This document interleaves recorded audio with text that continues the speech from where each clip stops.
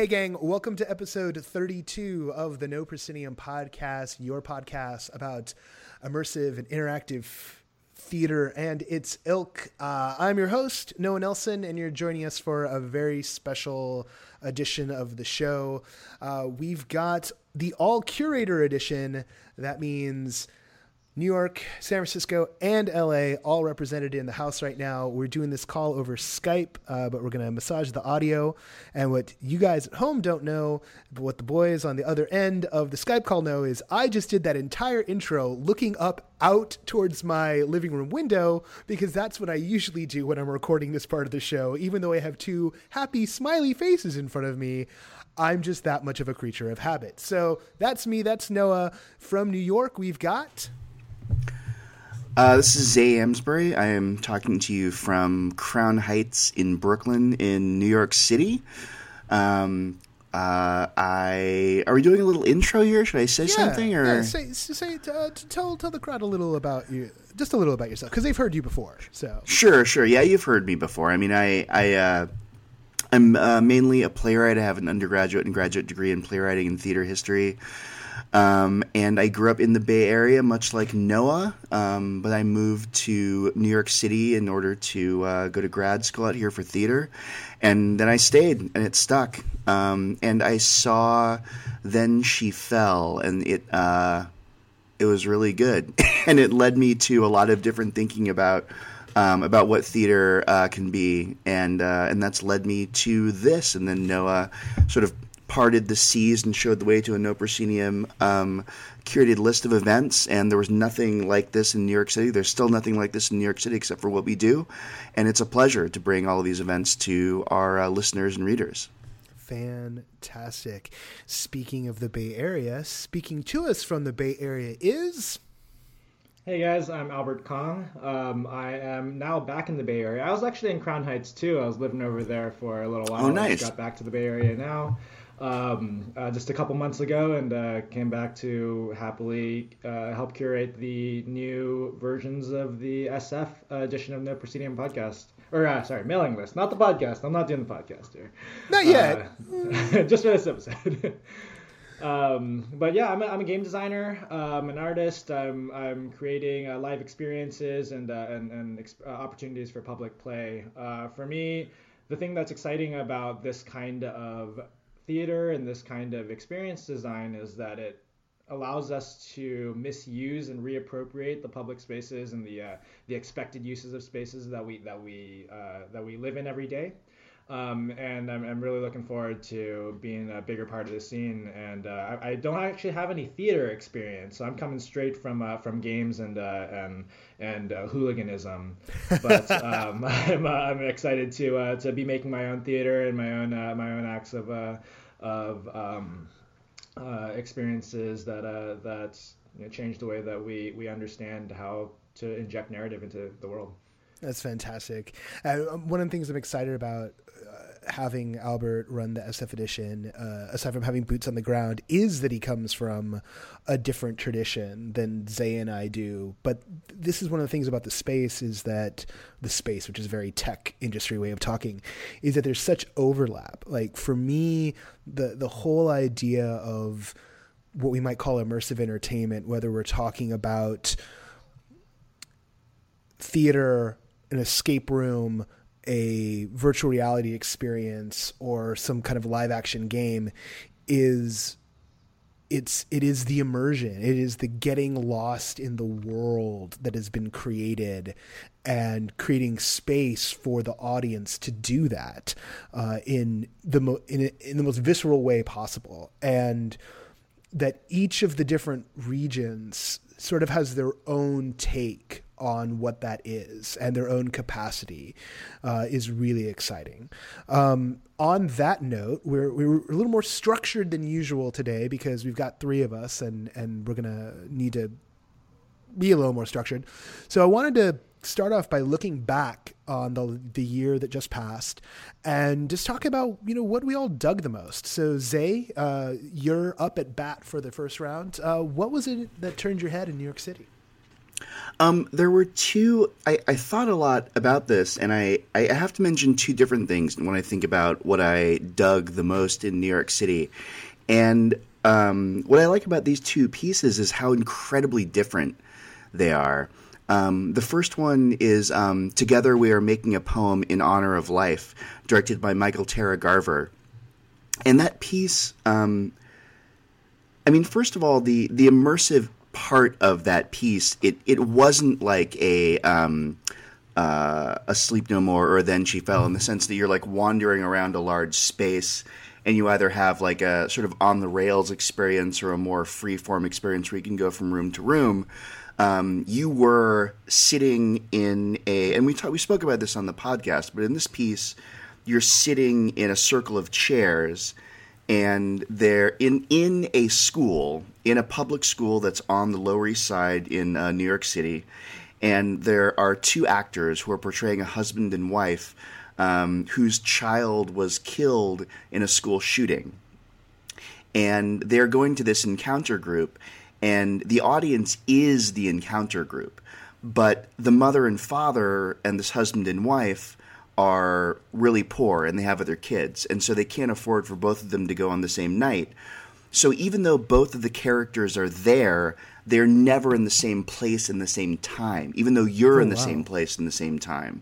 And so it creates this incredible – I'm getting chills right now. Even like right now I'm getting chills even thinking about the experience, because it casts you in a role, and you – experience these characters, but this dislocated space and time creates a very interesting and odd and unique kind of immersion into their experience, because you're experiencing their lives in a way that they don't. And yet they're engaging with you. They're looking at you. They're asking for companionship. They're asking for witnessing. They're asking for all of this stuff from you. But the piece also had all the sort of normal site-specific elements. Like the night that I was there, this alarm went off unexpectedly. The janitor came by, who was not an actor, who was literally the janitor who was there that evening to clean up the public school. And it was such a, like, intimate and specific and I want to use the word small, but I don't want to diminish what the piece is, because it's actually a really expansive and relatively epic piece. But it was just really specific, you know. It wasn't in 3 floors of a building, you know. There weren't 10, 20, 15 actors. It sounds like it really and yet it was deeply immersive. It sounds like it really created like an intimate moment. I mean, it feels weird sometimes to throw the term intimate around, because there's the sexual connotation of intimacy. But I think that's one of the problems we have as a culture, is we don't talk about emotional intimacy all that much. And one of the things that this form excels at is creating emotional intimacy. And I mean, if you even think about a live action game, well, get nerdy and think about LARPs.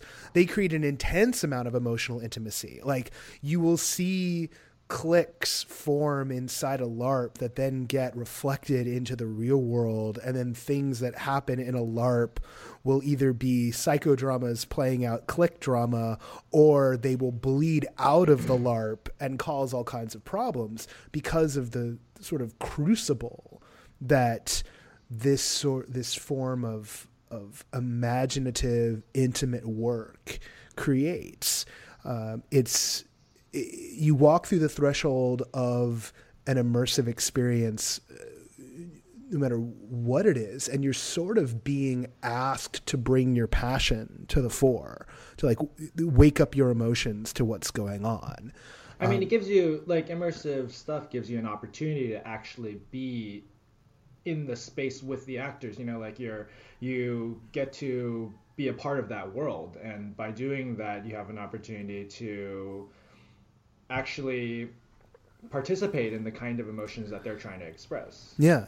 And there's a way in which in this play, there's a way in which your presence, like the fact that you were an audience member, it wasn't a purely voyeuristic experience. And by voyeuristic, I don't mean anything pejorative or bad. But in this case, your job, because you were part of this encounter group, your job was to listen to them. Your job was to hear them. Your job was to watch them tell these stories and go through these experiences. And even in like a relatively passive mode, like you were always sitting on a chair, you never got up, you never moved around, but you were still actively engaged in the experiences and transformations of these characters. It was very intense and wonderful. You're given a role when yes. you're an audience member. So that's really easy to play. So basically you were LARPing, right? Yeah. I was LARPing. I was LARPing the post-traumatic effects of school shootings. Yes, it was a joy. Well, the fact that you were given a role, this idea of casting the audience, like this is one of the terms of art that's starting to emerge in this form. And indeed, it's something that people borrow from a certain point of view from things like Nordic LARPs, where you cast the audience, you cast the participants in a specific role. And I used to have a rule of thumb that, if I saw a chair when I went to an immersive, then it had failed. Like that was my rule. And this feels like it violates, not violates, but it's the exception to the rule, or the exception that proves that the rule is wrong. And I love that. Yeah. Because I love that the key is that she knew who the audience was going to be and what their presence would bring to the actors. And that's that level of thinking. And I think in terms of the design, like if you're thinking about what the audience or what your participants are going to be bringing to the form, what sort of skills that they're going to be bringing to space. I mean, I'd be curious to see people who like did that kind of thinking when it comes to like an escape room. I just got an invite to, some people who put on like a horror thing over the spooky season are doing another thing that sounds like just a weird, more like art immersive ish, but maybe with some horror elements. And I don't want to spoil too much because I don't think they'd like me doing that, but there's a series of 5 questions they ask that are related to the theme. It's like, we want to know this, that, the other thing. And so already they're like, we want to tailor this experience to you. And I know that like, all right, these things are going to pop up, but that's very much casting specifically to the individual participant. Like I know something about you. I'm going to start making art out of you. A lot of things that my like game designer friends have been sort of griping about when they go to immersive theater things is that there's not actually any agency. That like, you go through and you watch this narrative, but you don't actually get to do anything. And I think we're starting to see a little bit more of people having, maybe not changing the story, but by giving them a more detailed role. And casting the audience in that way, I think it allows people to feel like they have a job, they have something to do, and they have actual characters that aren't just eyes that are floating around. Like that's the if No Proscenium, Open Frame, like Sleep No More style stuff is just like eyes that get to like wander around everywhere else. Like the casting gives you a body. Yeah, it gives you something to do. I mean, and just to round out what I dug most about NYC, and I realized that this is like, I don't know, playing to the audience or maybe particularly geeky, but Blade Rave, man. I mean that was, I also going to put this under big surprises because I wasn't, it's hard to imagine what it's like to actually be among a bunch of people while the blood is raining down on you and everyone's tearing their shirt off. And I mean, I don't know about agency or casting the audience or anything. All I know is that when a Wesley Snipes analog is up on stage and there's blood raining down upon you and you're dancing like crazy with other people, it was transformative isn't quite the word, but it was one of the most extreme and fun experiences of my life. And I wasn't sure that it would be possible for that to live up to what one might imagine, but Blade Rave was it was pretty fantastic. Awesome. All right, Albert, you are up. What did you dig in the Bay Area this year? Man, it's hard to pick. There's a couple things, and partially like I've coming back in November. I was in New York for 9 months or 11 months before that, but 9 months of 2015. But interestingly, something that I would say that I dug most, I was engaging in the most while I was in New York, and I can't really talk about it, so it's gonna be really like disappointing to our audience. But I'll say what I can. That's the Nonchalance folks, the people who brought Jejune Institute into the scene a couple years ago. Have been running and have since shut down a project called the Latitude Society. And this was something that's sort of very different than a theater experience. It was sort of a community experiment. And if you really want to know about it, you can look up more about it. The main thing that we were sworn to is absolute discretion when we get involved in this kind of thing. But suffice to say, it was I like to reference everything in terms of LARPs these days, so it was a cult LARP, and and we all joined a cult and did various things. But it was really interesting the ways that they played with the ideas of community and the ideas of activity and ritual and sort of metaphors of religion and things like that made a really, really powerful experience that lasted for me, for over the course of the entire year.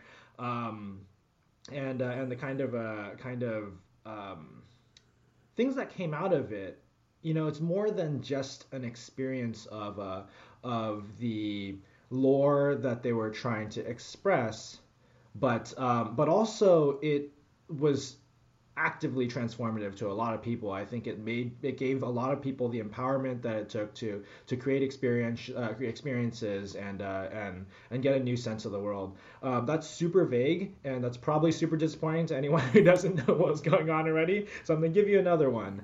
To back up what you said about you can find stuff out. There are a couple interesting long form article. Well, there's one interesting long form article out there about the Latitude and the classic thing about the Nonchalance folks is that they are really good at getting people to fight club it. We do not talk about Jejune Institute. We do not talk about the Latitude Society. I wasn't up in the Bay Area. I didn't get to participate. There were some interesting things about the model they were working on, and one of the frustrating things about about Nonchalance as someone observing from the outside is that they are sort of dedicated to blurring the lines so much that you sometimes can't tell when something's intentional and when something is a total accident. But isn't that kind of genius? It is on one level, but when you're trying to when you are trying to figure out okay, can we make something like this, or how does one make something like this, it is singularly frustrating because and I'm not going to ask you to reference. I'm not even going to look at your face, and there's no video recording of this, so we can talk about this offline. But with the way it ended, I do not know if it was intended, or if it to end that way, or if they just sort of we sort of fumbled. And it's really interesting because I knew before it even started that they were looking to do something even tighter knit, or at least the initial impulse to do something tighter knit than the Jejune Institute wound up being. And that indeed, one of the producers for that had, gone off and, now works for Imagineering, and other producers stayed and worked on that. So one person got more broad with what they do, and they sort of drilled down. And what I love about this entire world of alternate reality games and immersive worlds and everything is that we have this broad range from Disneyland to the Jejune Institute, from Broken Bone Bathtub to Sleep No More. There's this huge space that can contain multitudes. But yeah, I have no clue what was intended, but you have something else for the people who don't. I would say I think there's out of respect to the community, I'd say that it was it did end. It did end for real, and it was an intentional thing. It wasn't like a trick or anything to throw people off the course. It's just not things don't last forever, and I think there was this attempt at creating something that was that was almost eternal. But it's hard to do that with a production of this scale. It costs a lot of money, and it needs a lot of people. Yeah. So I think it ended before its time. I think that's the consensus here. That's the takeaway. All right. What was the? You had another one for us. Yeah. So and this isn't something that's new, but probably it's something that's less accessible to people who aren't deeply involved in this kind of scene. I've started playing with LARP more, and I've started exploring like what the Nordic LARP looks like, what American Freeform looks like. There's this huge, really deep community of people who are creating really, really amazing experiences through the conventions of LARP. And I've had the luck to be involved in some of these. I've gotten involved in some of these the communities. I actually played a handful in New York, and then when I came back here, I had a chance to play a couple more.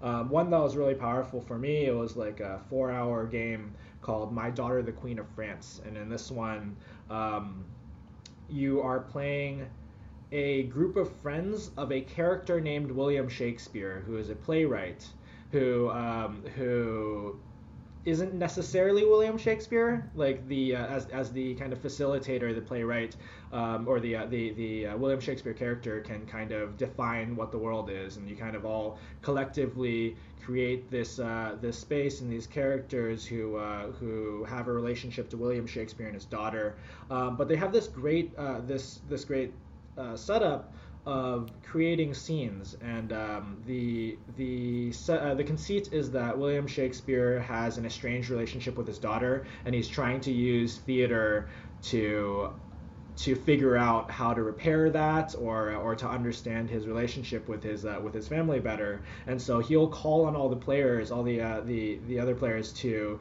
play out scenes from his estranged relationship, like going back from the moment that they had a big falling out.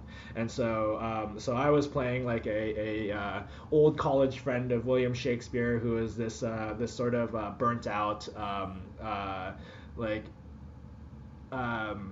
not quite famous, but had a couple great successes of a playwright, and you know, we were able to construct these scenes, and none of us were like playwrights or actors, but it's amazing how some of these games, if you have the right people, if you have people who are game to put themselves out there a little bit, the setup of the game and the prompts that it gives you and the kind of work that it asks you to do ahead of time, which isn't really that much, allows you to really, really get into the character and create a really amazing world together. Like I've been endlessly impressed with games lately and theater that really brings the players into that character. It's really hard to just say to someone like, you know, now you are a cop or whatever, and you have to like go and do this. Escape games do it really well because they give you a really, really obvious defined task. You have to like solve this thing.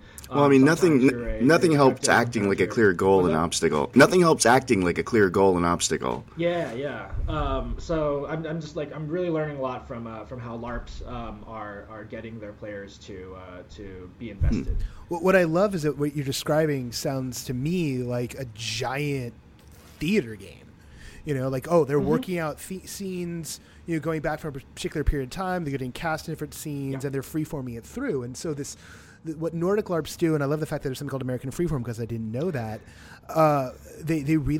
they cross that line between theater and a role-playing game. And I think back to in the 90s when I was vampire LARPing, and I would describe, the first group I did it with was my high school theater troupe, and then we, you know, carried that on into college, and I would always get disappointed when I had gamers. I preferred taking theater people and turning them into gamers than taking gamers and trying to turn them into theater people, and it was really hard to integrate people who were doing a traditional LARP. We would sometimes play on the UC Berkeley campus, and there was another group that did as well, and we'd go look at their game, and they were a bunch of people standing around, and they did what I called tabletop standing up. Yeah. You'd see like people standing in circles, you know, talking about what their characters were doing, and then I would turn to our group and I'd be like, we're running around a third of the campus, we had to like give borders, say don't go too far because we don't want to not find you all night long. But like we'd be running around for hours on end, and it was a disappointing night when we had to break it down to the rules. It was much more about the acting for us, but we were still a lot of like high school theater kids and college theater kids, and these things are not that dissimilar. Like these things are really, really deeply related, and I hope that you bring a lot of this stuff to the SF newsletter. And there's a guy down here, Aaron Vanek, who's like trying to get LA LARP scene, like Nordic style LARP scene off the ground. Like he's really hot to do it. Is he one of the Westfinder guys? I don't know. We'd have to compare notes. Like he might be. I don't. I know that Aaron actually has an educational LARP company. That's one of his businesses, and he's also for a number of years ran a H.P. Lovecraft Film Festival. One of the great things about LARP, I mean, it totally like is straddles that line between theater. Like, I mean, it pushes as far as theater can go, as far as like players actually play. But I think the stuff that's happening right now in the scenes in Nordic LARP style stuff and the scene in the United States, which is a little bit smaller, it's getting more into pushing people to really feel and really act and really get invested into the worlds that they're creating. And that stuff's that's happening in the Bay Area. Yeah, I plan. This coming year, I have a very good friend out here who's really into the Nordic LARP scene in New York City, and it's a goal of mine to begin to participate in a Nordic LARP. I must admit, like as someone who's been involved in theater and who has been involved in tabletop D&D when I was younger, I've never quite done the LARP crossover. Like I've never had that experience, and I'm a little scared, I have to admit. Like, I'm a little frightened of it. But my friend Liz has been pushing for a while, and she knows all the people. So I will have that experience at some point in 2016. Yeah. I mean, the East Coast has a ton of it. It seems to be, like, the biggest scene in the United States, as far as I know. The Bay Area is a little bit lighter, but it's around. The Big Bad Con in Oakland is something that runs a lot of local pieces here as well. All right, well, we're gonna have to get that stuff rocky and rolling. We got Weird Con down here. Some of the stuff happens there, but there's a lot more traditional sort of hack and slash LARP. I mean, that's the thing is like, I've thought a couple of times about what to curate down here in terms of Nordic style LARPs, and I just haven't seen enough of them. There was one that Aaron was doing called Falling Stars. And I know some stuff happens at Weird Con, but I also know there's a lot of hack and slash stuff that happens there. And just to be blunt, like, as much as the Nero style, as much as Boffer foam swords are fun and interesting to me, they're not what this stuff is about. And yet the Nordic LARP stuff, which is all about psychological games, or there's the one that was about Why the Last Man, which is like a weekend-long camp out. That really? That was for women only, and it actually at one point there was a massive controversy because there was trans women wanted to play, and some of the organizers didn't want trans women to play because they were saying, well, this is about the biology. So like you want everything to crack open and have people, boom. But yeah, it was based off. Do you know if Brian Vaughn? Do you know if Brian knows about this? The articles have made it around. Because I'm going to text him tomorrow. I'm sure that Brian knows about it. Oh my goodness! I don't think it was an official thing. Oh, it definitely was. No. And there was that last year was the Harry Potter LARP that happened in like a castle in Poland. Well, and somebody did a Hamlet LARP at Elsinore. Oh wait, I found out there's a bar in the Lower East Side that's called Lovecraft's, and it's a Lovecraft themed bar. And I went there the other day just because I was going to a party I wanted to drink beforehand, and I found out from this dude that is there that they have these regular. I don't know if I suppose LARP is the right word, but they have these regular Harry Potter role-playing events there where like everyone writes a character and they come up with the whole scenario and then they go to Lovecraft's and then they do the thing. And so I'm on the mailing list now, and it's amazing because the whole mailing list is in character. It's fantastic. I'm giving thumbs up. I'm giving thumbs up on the video. I mean, with like Harry Potter's real, right? Like this. So yeah, exactly. So what I'm hearing is that it is the fate of No Proscenium in 2016 for us to start doing at least the tiniest bit of coverage of the LARP scene. We're going to figure out how we're going to do that, but it's clear if the three of us are nerdily excited enough about it, then clearly that's a North Star to pilot by. Let's talk about surprises.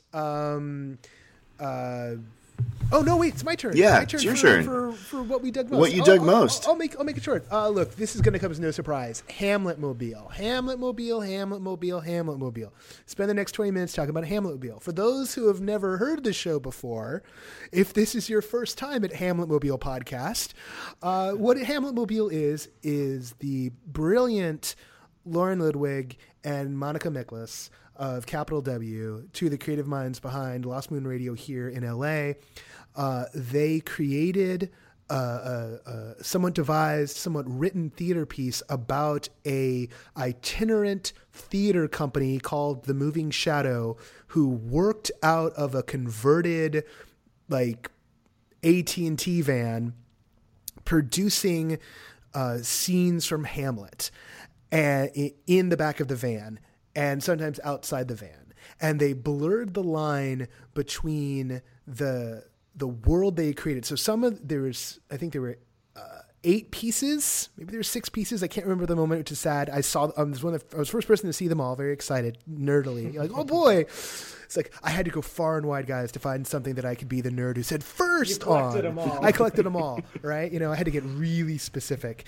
And the setup is that there were 4 actors in this company, and sometimes the scenes were just the interpretation of Hamlet, and sometimes there were scenes where they were themselves and their characters, and sometimes there were scenes where they were just quote unquote themselves. It was like a piece of meta theater, and each piece you saw worked completely fine on its own.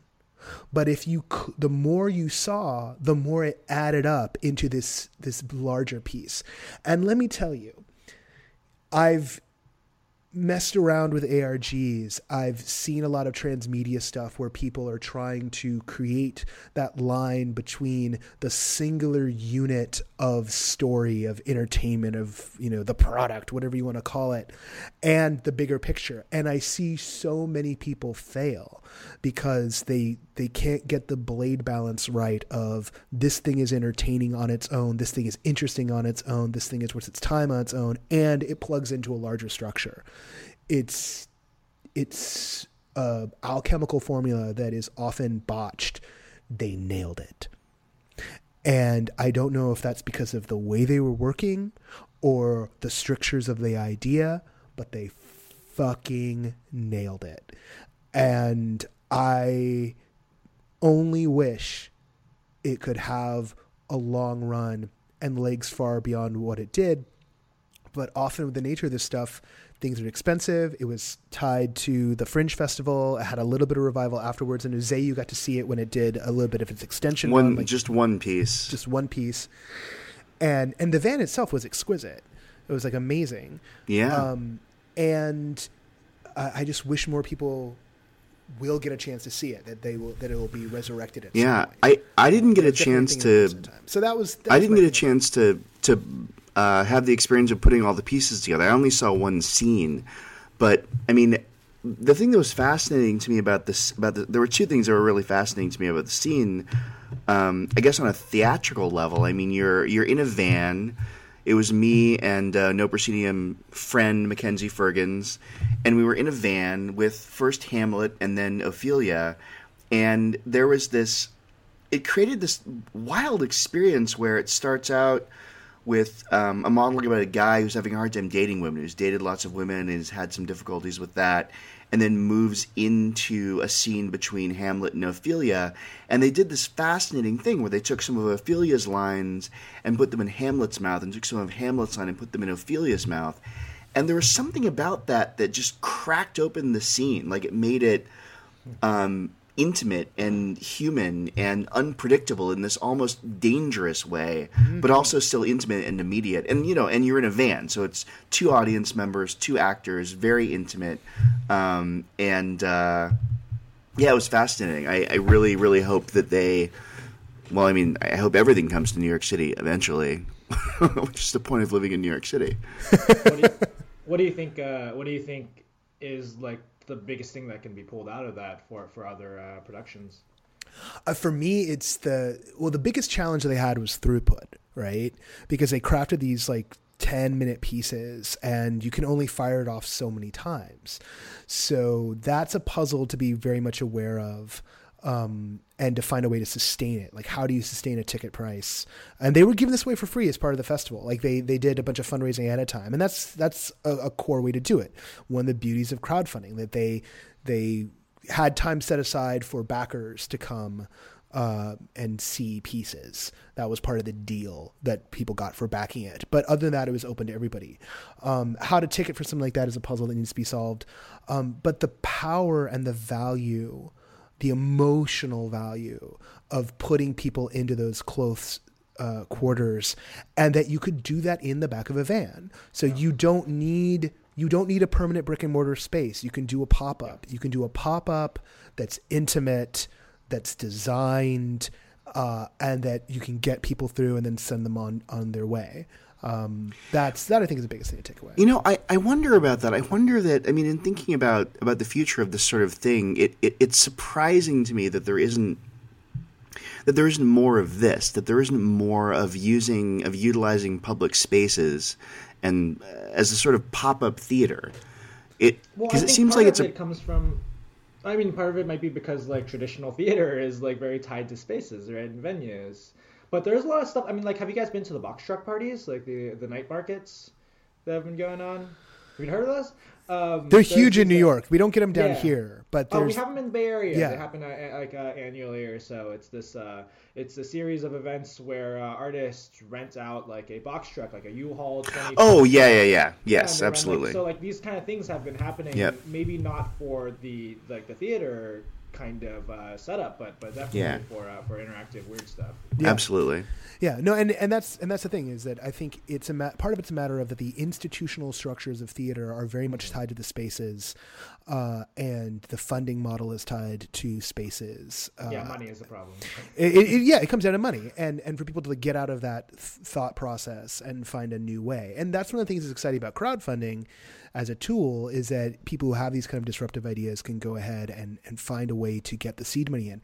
And that's exactly what we saw with Third Rail Projects, for both of their two big things. They used crowdfunding, and for Grand Paradise, they busted through so many of their goals that it caused them permitting problems in the long run, because they were doing things that they maybe the city didn't know they were doing. We'll leave it at that. Let's. This one's going longer than I thought, but we people who talk. So why don't we land on a quick round of the big surprises? So we'll keep this one short. We won't interject. Albert, your first step for big surprise. What was your big surprise this year? I was really surprised at how quickly the escape room thing took off. It kind of like spread. Like, I mean, I thought it was gonna be an exciting thing that was gonna make it, but for so many of them to show up so quickly was crazy to me.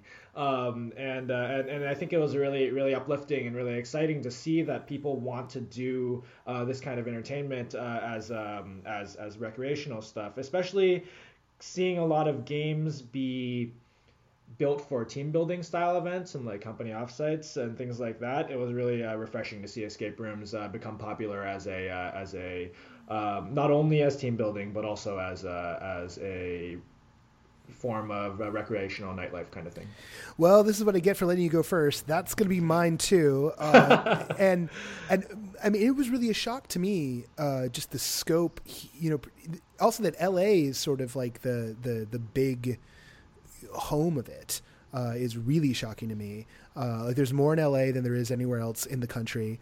And the production value that is being sunk into these spaces, not all of them, but some of them is just really, really impressive and really incredible.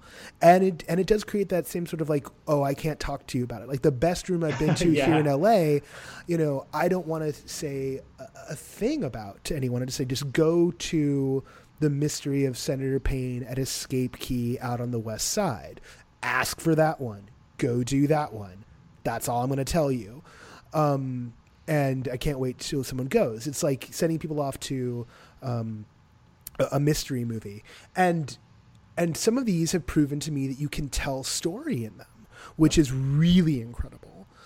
Because the first few I went to didn't necessarily have that going on, but you can tell story, and you can tell story even without there being a single actor there. Some of them do it with actors, and there's absolutely nothing wrong with that, because I always love when I see actors get jobs.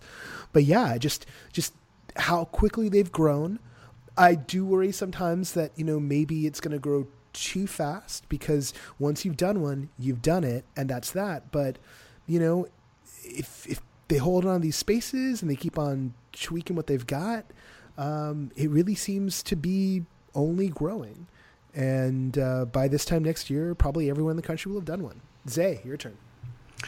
I'm not sure that I would qualify this as a surprise, but it's the thing that occupies my mind most as something that seems kind of new, at least in New York, and that's large-scale AAA Sleep No More-esque inspired events that aren't based on anything, that are original material. And Houseworld is a really good example of this. Houseworld was it was a piece that happened in Williamsburg/Greenwich. It was actually sort of right on the borderline. And it wasn't based on a previous book or play or idea or notion. It was literally this dreamscape that was opened up in this building, and it was a very interesting experience. And it's being carried through with The Grand Paradise, which is also not based on previous material that I understand at this point. I mean, I may encounter something when I actually see it, but how successful Houseworld was at creating its environment without any previous material, and how many people saw that it was reviewed in the New York Times, partially because it was branded as an immersive thing, partially because of the PR person that they hired. But that it had its success, and the way it had its success was pretty wonderful and very surprising for me. That's fantastic. And also from Houseworld and your interview with Andrew, we got when in doubt, LARP it out. So that LARP, yeah, and actually, I mean, I know we're trying to keep it short, but what's interesting about Houseworld is just exactly what Albert was talking about, which is the way in which the sequence of events resolve themselves in Houseworld is directly created by sort of triggers or story events that are created by the participants. And I mean, Mackenzie and I being sort of like A, knowing what's going on, and B, Mackenzie's propensity to wanting to be at the center of things, it sort of led us to the beginning, middle, and end of the entire experience. And it was really great to sort of see an evening at that building with a big audience shaped by our actions, and it was very rewarding. That's fantastic. All right, time for State of the City. This is what I call in this section. Sort of just, we looked at the past, going to kind of look at the now. I'm going to make this really short on my end because I do want us to look forward all together in a minute here. I think the biggest thing, actually, I'm going to steal a little bit of thunder from Zay's section, is that we just had, at the top of the year, the New York Times published a big piece about immersive work in New York. And I think that is going to be ripple effects across all of us. I don't know if Zay, did you wind up wanting to talk about that piece at all, or should I? You go for it. I'll add color commentary if needed. And the main takeaway is just they sent someone who's like, this isn't my bag, to go do it, which is like a classic journalistic thing to do. Is like, go find the person who's the least likely to go do this thing that sounds really outre. But if nothing else, it was fairly comprehensive. Like there was a lot in there. Like it felt like a lot of no stones unturned. I was impressed. On that note, the state of Los Angeles right now is, we still don't have a AAA, but what's impressive here is we've got a lot of great homegrown talent who are just building their audience, they're building their work method, they are experimenting ferociously. No one more so than the Speakeasy Society out here. I'm just consistently impressed by how much they work. Like they work at a level better than a lot of theater companies, period. And they work at a rate that's a lot higher than a lot of other theater companies. So it's just impressive to see a group of folks tackling it that way. It's getting difficult for me to like be completely objective when I'm seeing the shows but not in a sense of me being overly forgiving. It's that now that I know them personally, there's that extra barrier of like, I've got to see their characters when some of the actors like step beyond themselves, or I got to see the company grow each time. So I'm only going to become a harsher critic of their work as time goes on, simply because I care. Spare the rod, spoil the child. Other than that, I do think that the thing that that's missing in Los Angeles right now is the footprint of something large. To sort of crack this space open and let people know that that this is really going on here. In terms of the lists, LA has the biggest list of any of the three cities in terms of the newsletter. I think that's a reflection, one, of me not being in San Francisco for the past year. I think that's going to change somewhat with Albert running things. And as far as New York goes, I think it's because it does get enough coverage in the traditional arts stuff there. And the problem with LA is that our arts coverage is dying. The LA Weekly, who were nice enough to give us that award this year, no longer has an arts editor. It's just got a calendar section. And that's rough. That's really rough. So it's dangerous times here in Los Angeles, but I am optimistic. Zay, State of the City for New York. Well, I think you framed it really well. I mean, one of the interesting things to me about that article is that the frame isn't, here's this new thing. The frame is, here's this thing that exists, that is a staple and is a part of the New York scene, and I'm going to go experience it. And I think what really, really settled into New York over the last year and a half is that this immersive thing is the fad phase is over and the staple phase has begun. And that article, like the arc of that article is almost the arc of what that is and what that means. And it'll be interesting to see moving forward over the next year, pardon me, how that plays out. I mean, right now, early January is this really weird time in New York where there are a number of different theater festivals, sort of cutting-edge theater festivals that are all happening at the same time. There's Under the Radar from The Public. There is Coil from PS122. There's American Realness. There are all of these festivals. Everything happens in the same time. And, I mean, I'm seeing tons of theater right now. And I would say, I don't know, 30% of it is something that I could probably justify in one way or another putting in No Proscenium. What's very strange, though, is I think what's happening in New York right now is that because this immersive thing is being considered, is becoming a staple, the crossover between installation art and traditional theater is no longer seeming like a crossover. So these theater festivals that have things that would generally be something that you'd walk into when you go into an installation in MoMA or the New Museum or the Whitney or something are now being sold as theater pieces regularly and with no qualifying factors. I mean, I'm the sort of person who likes to buy tickets to something and not know anything about it and go see it. And two of the things I've already seen this past week are clearly immersive pieces, but weren't framed that way in any way, shape, or form. And I think that's what's happening in New York, which is a weird contradiction because immersive is like this weird marketing tool right now. Can I ask you a question? It's not being put out as being immersive. It's not being marketed that way when you walk into these pieces. Does that throw the audience, or is the New York audience savvy enough now that they roll with it? Well, I mean, it is the particular character of the New York audience to pretend that they're savvy enough to roll with anything.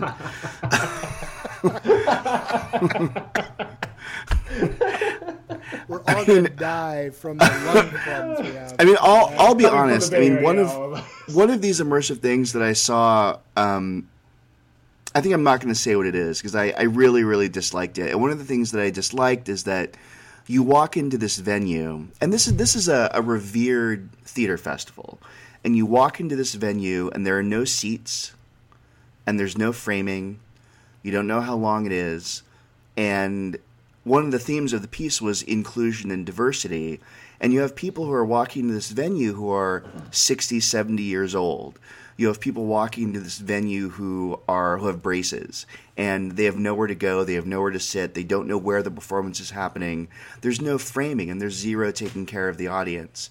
And I read reviews of this piece afterwards, and that piece of it wasn't addressed. You know, it's like the issues and problems that an immersive piece needs to solve for its audience weren't addressed in the review of the piece. The piece was just reviewed as if it were any other piece of theater without taking all this stuff into account. And that's sort of like the weird space that I think New York is in right now. So, yeah, the audience rolled with it, but they weren't being taken care of, and that wasn't being acknowledged. That's actually huge. That's huge. We'll have to drill down into that sometime. There's a whole episode about those kind of design limitations. So let's put a pin in that and come back around to it. Albert, this is your inaugural State of the City address. What do you see? What do you see? What's the state of SF right now?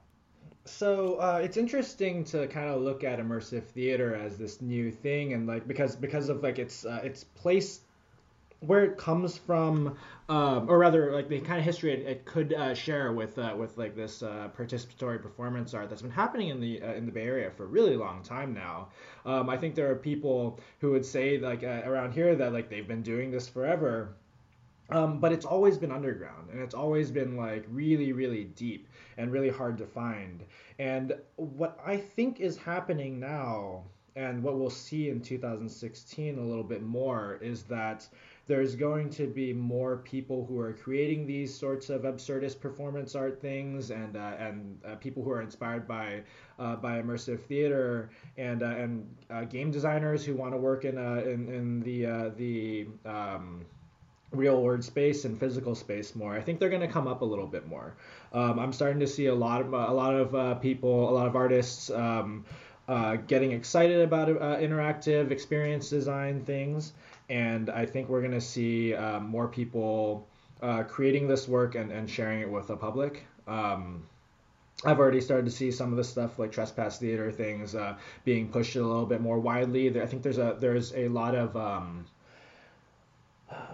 thought being put into how do we get a wider audience, how do we get it outside of our own little bubble, and into the eyes and minds of more people who might be interested.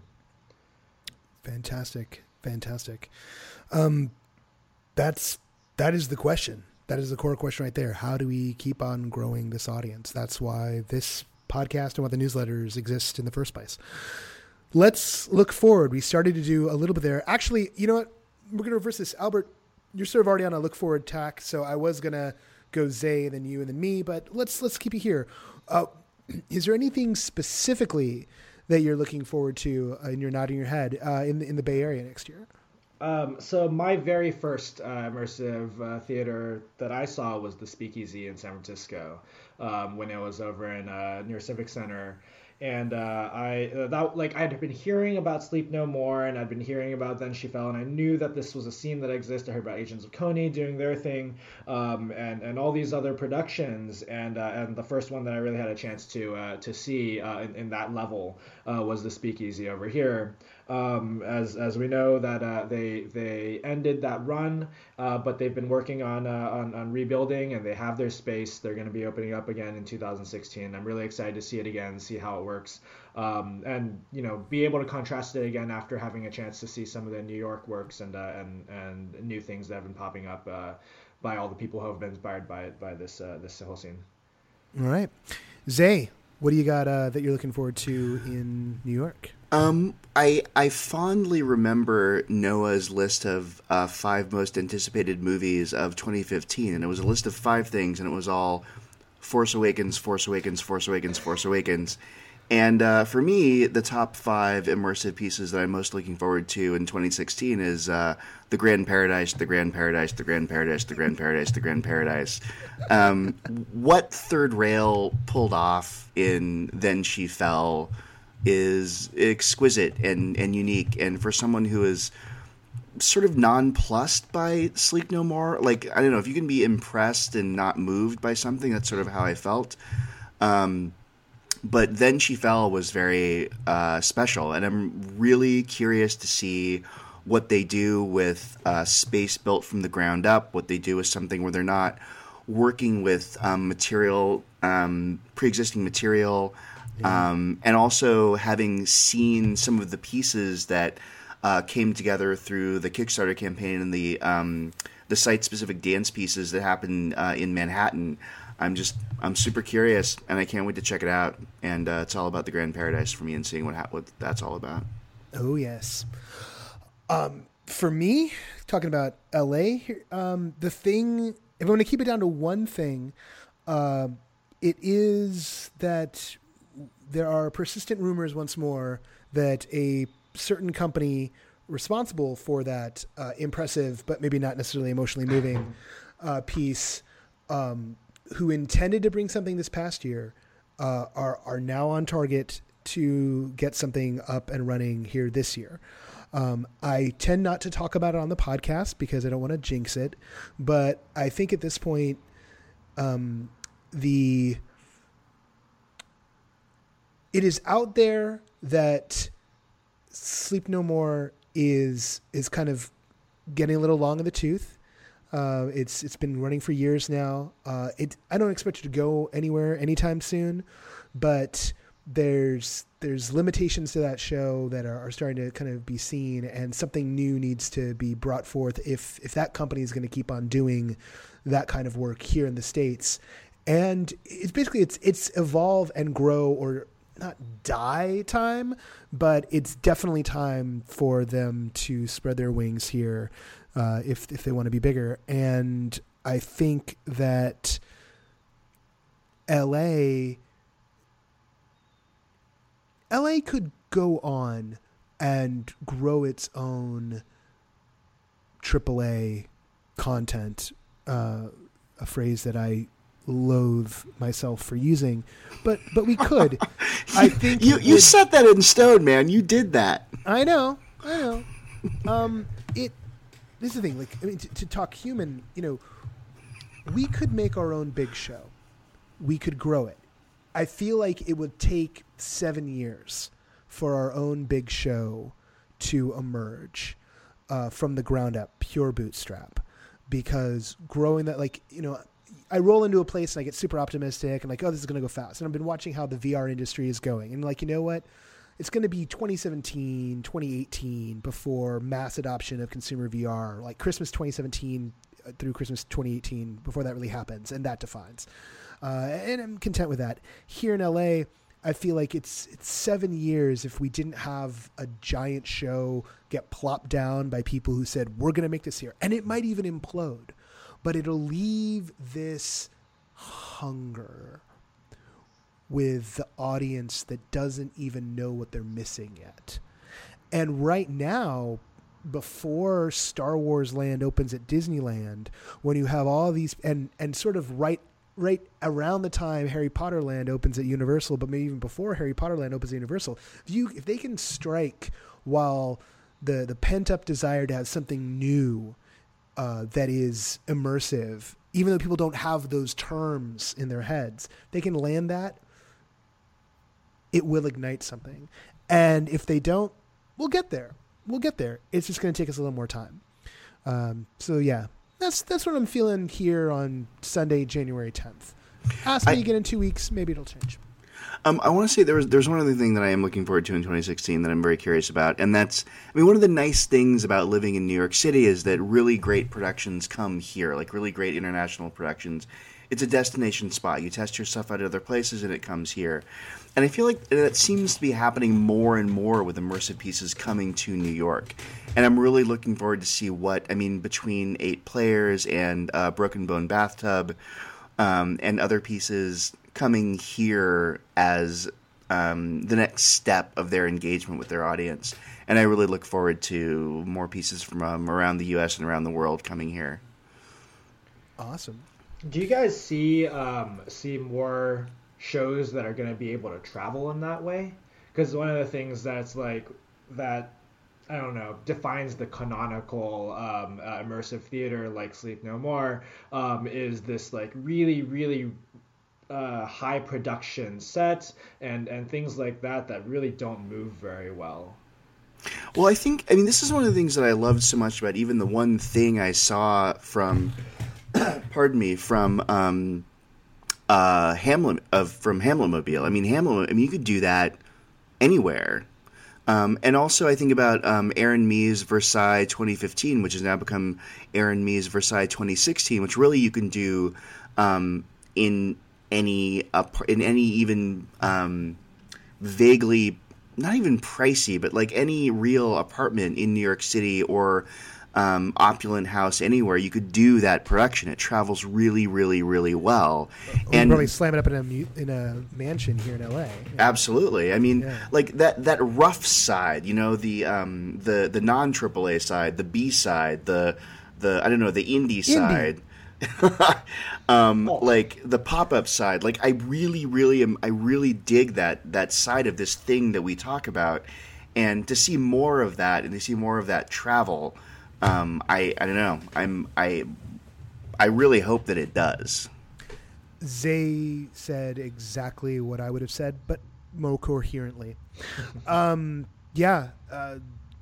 Because at the heart of it, this is the thing, when I left Sleep No More, I walked out definitely engaged and blown away, and I felt that I had this incredible experience, and also depressed because I was like, there's no way in hell I could ever build something like that. 2 nights later, I left Then She Fell, and even though the production value was as high, the thing I took away was the interaction, and the thing I took away was how intimate it was. And coming from a LARP background, I knew I could build that. That's the funny thing. That's the dirty little secret. Like, it was LARPs that gave me the language to decode how something like Then She Fell could be built in terms of thinking in terms of, like, if I'm the player character and they're the non-player character, like, what's here? And it's less agency than in a LARP, but in a weird way more fulfilling, because the role I was given was very prescribed, but the emotional range was mine and mine alone to play with. And I'm in a phase now where I'm very much aware that the key to any story, any experience that involves narrative, that the key is the emotion, the key is the human element. The plot is just the bones. The plot you could describe. People have a hard time describing the plot of Sleep No More, and they have to go into the shorthand, because what matters is the human element. What matters is the one-on-one. The same is true with Then She Fell. I can tell you that Then She Fell is about Alice in Wonderland and the weird relationship between Charles Dodgson and Alice Little. And Liddell. It explores... Liddell, sorry. It's okay. I'm always bad at that. I could tell you that. And that will tell you nothing. Well, what's really fascinating to me about the conversation that we're having this evening is that we're talking about things as wildly divergent as Nordic LARP and something like "And Together We Are Making a Poem in Honor of Life," which could easily be, you could frame that as a traditional play in the round. You could to Hamlet Mobile, to Sleep No More, and they're all part of the same medium.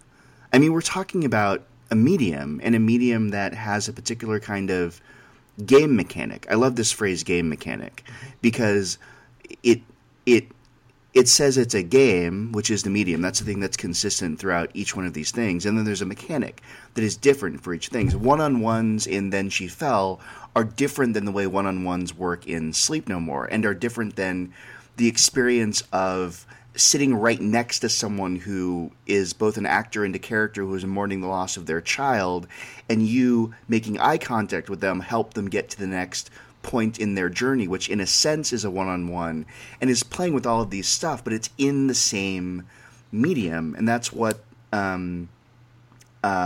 as we've been talking about all of this stuff, that's what I keep thinking about. Like there are all these contours and edges and designs, and I mean, I'm a playwright, Noah has a background in theater as an actor, Albert is a game designer, and yet all of us see the edges and the shape of this thing, and there are so many different ways to engage with it, and it's just, I don't know, it's very exciting for me. Yeah, I think a lot about how these all of these things are games. Once you have the audience like doing something, like standing up from their seat and doing any action, it becomes a game of some sort.